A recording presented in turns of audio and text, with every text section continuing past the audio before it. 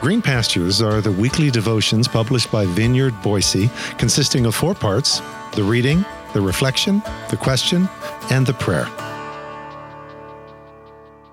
Green Pastures for Wednesday, April 27th. Diving into Galatians on the art of translation. Today's scripture reading is from Galatians chapter 1, verses 1 through 5 from the MAV, which reads, "A missive from a missionary, from me, Paul, minister plenipotentiary." Okay, seriously, I'm just a runner for Jesus, vested with power and purpose. This power and purpose being of no human origin, nor did any human individual or institution launch me on this path. Au contraire, this is solus, Jesus, solely through the agency of Jesus the Messiah himself, with the full backing of God the Father, who fully backed him by raising him from the dead. Joining me in extending this greeting is the whole illustrious band of brothers here with me, to say nothing of all the sisters.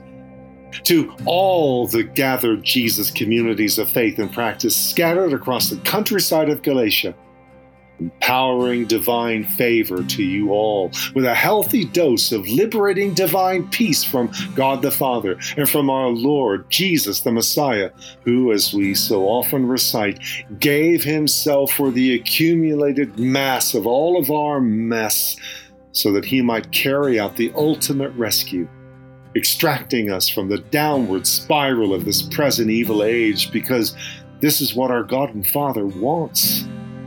To whom be a swelling chorus of praise and acclamation, growing in intensity through every succeeding age to the end of time.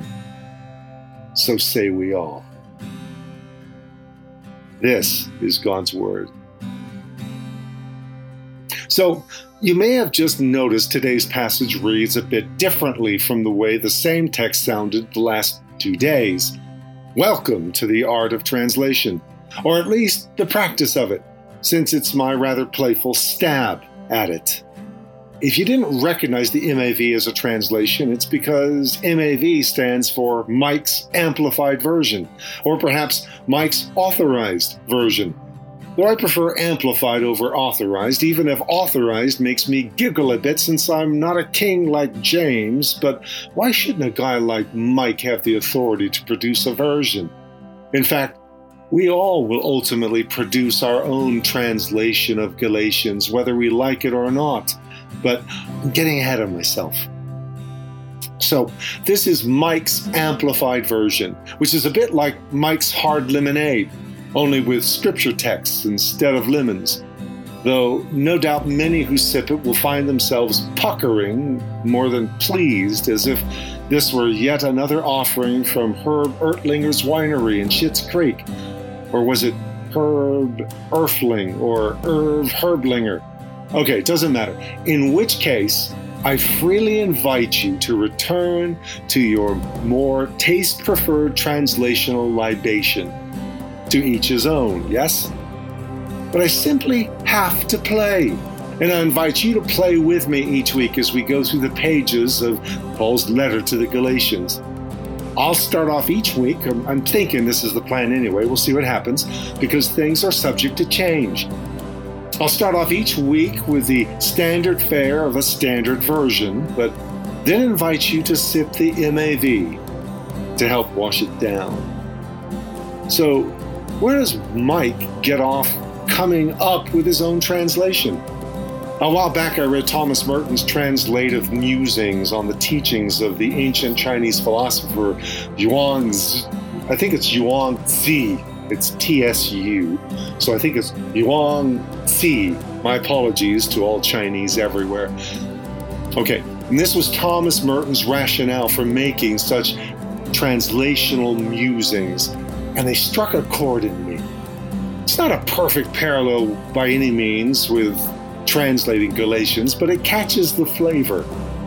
Merton writes, The notes have in time acquired a shape of their own and have become, as it were, imitations of Yuan-Zi, or rather free interpretive readings of characteristic passages which appeal especially to me. These readings of my own grew out of a comparison of 4 of the best translations of Yuan-Zi into Western languages, 2 English, 1 French, and 1 German. In reading these translations, I found very notable differences and soon realized that all who have translated Yuan-Zi have had to do a great deal of guessing. Their guesses reflect not only their degree of Chinese scholarship, but also their own grasp of the mysterious way described by a master writing in Asia nearly 2,500 years ago. Since I know only a few Chinese characters, I obviously am not a translator. These readings are then not attempts at faithful reproduction, but ventures in personal and spiritual interpretation. Inevitably, any rendering of Yuan-Zi is bound to be very personal. Though from the point of view of scholarship, I'm not even a dwarf sitting on the shoulders of these giants. And though not all my renderings can even qualify as poetry, I believe that a certain type of reader will enjoy my intuitive approach to a thinker who is subtle, funny, provocative, and not easy to get at.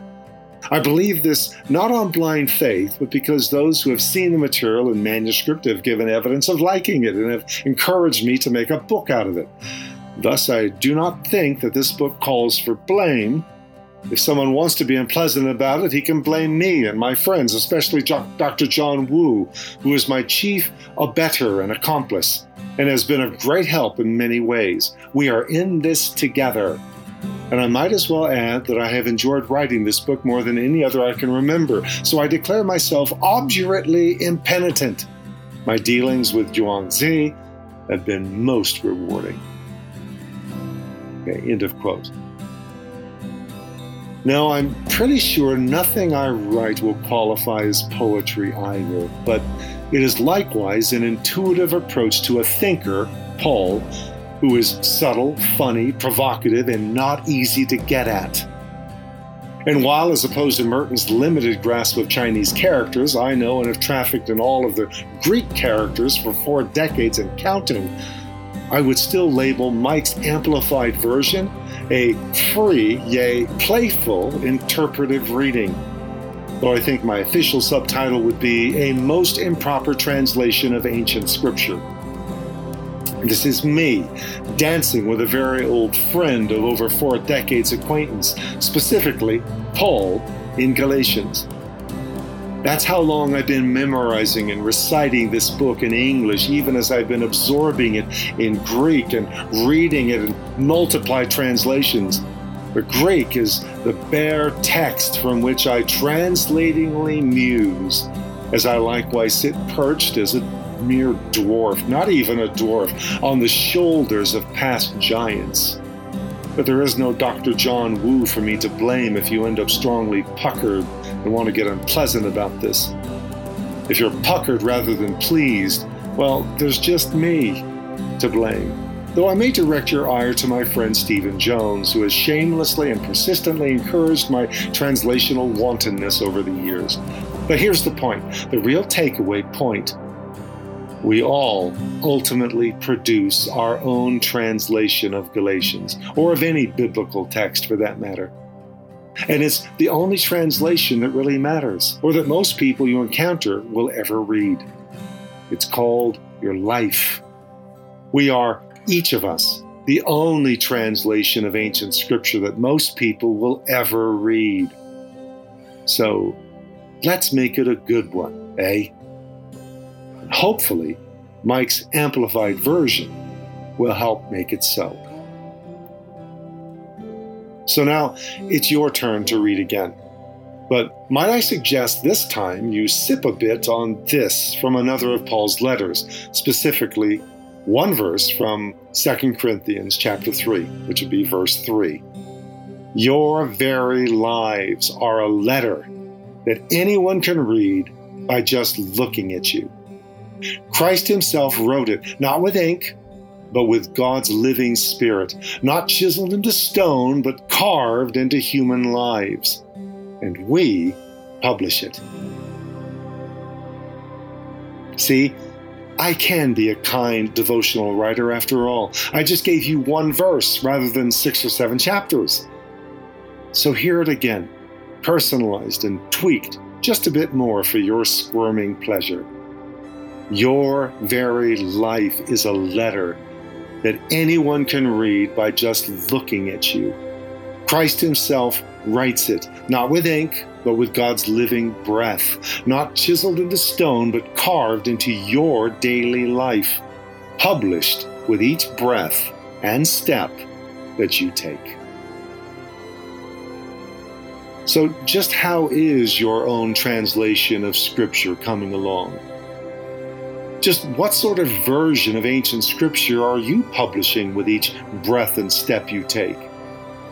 How might it be alternately pleasing and puckering those who read it, this translational musing of you?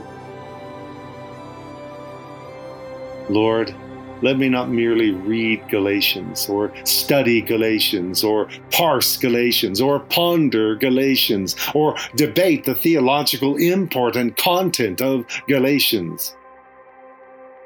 Let me become your living translation of Galatians, accessible and readable, though at times perhaps inscrutable or even inconceivable, alternately pleasing or puckering those exposed to the translation of my life. Make me a living, walking, breathing, stumbling, and often soaring translation of Galatians and of the full volume of ancient writ, as you take ancient writ and make it living writ with each breath and step of my daily life, through your Spirit with, upon, and in me. Amen.